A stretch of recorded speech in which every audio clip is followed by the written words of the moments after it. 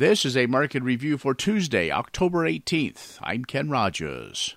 Lower in the grains, higher in the livestock once again. December corn down 2.5, 681. March down 2 3/4, 687. May down 3 1/4, 687 3/4. November soybeans down 13 1/4, 1372. January down 10 3/4, 1382. March down 10, 1390. December soybean meal down 9.20, 401.80. December soy oil up $1.90 at 68.74.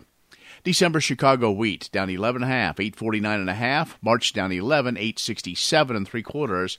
May down 10 3/4, 876 3/4. December Kansas City wheat down 7.5 at 944.5. March down 8 1/4, 942.5. And May down 8.5 at 940 3/4. December live cattle up 57, 149.77.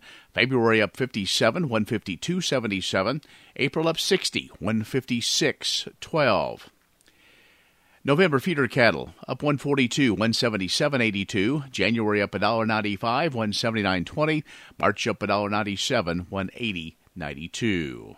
December lean hogs up $1.52, 86.47. Feb up $1.82, 87.80. April up $2.15, 91.75.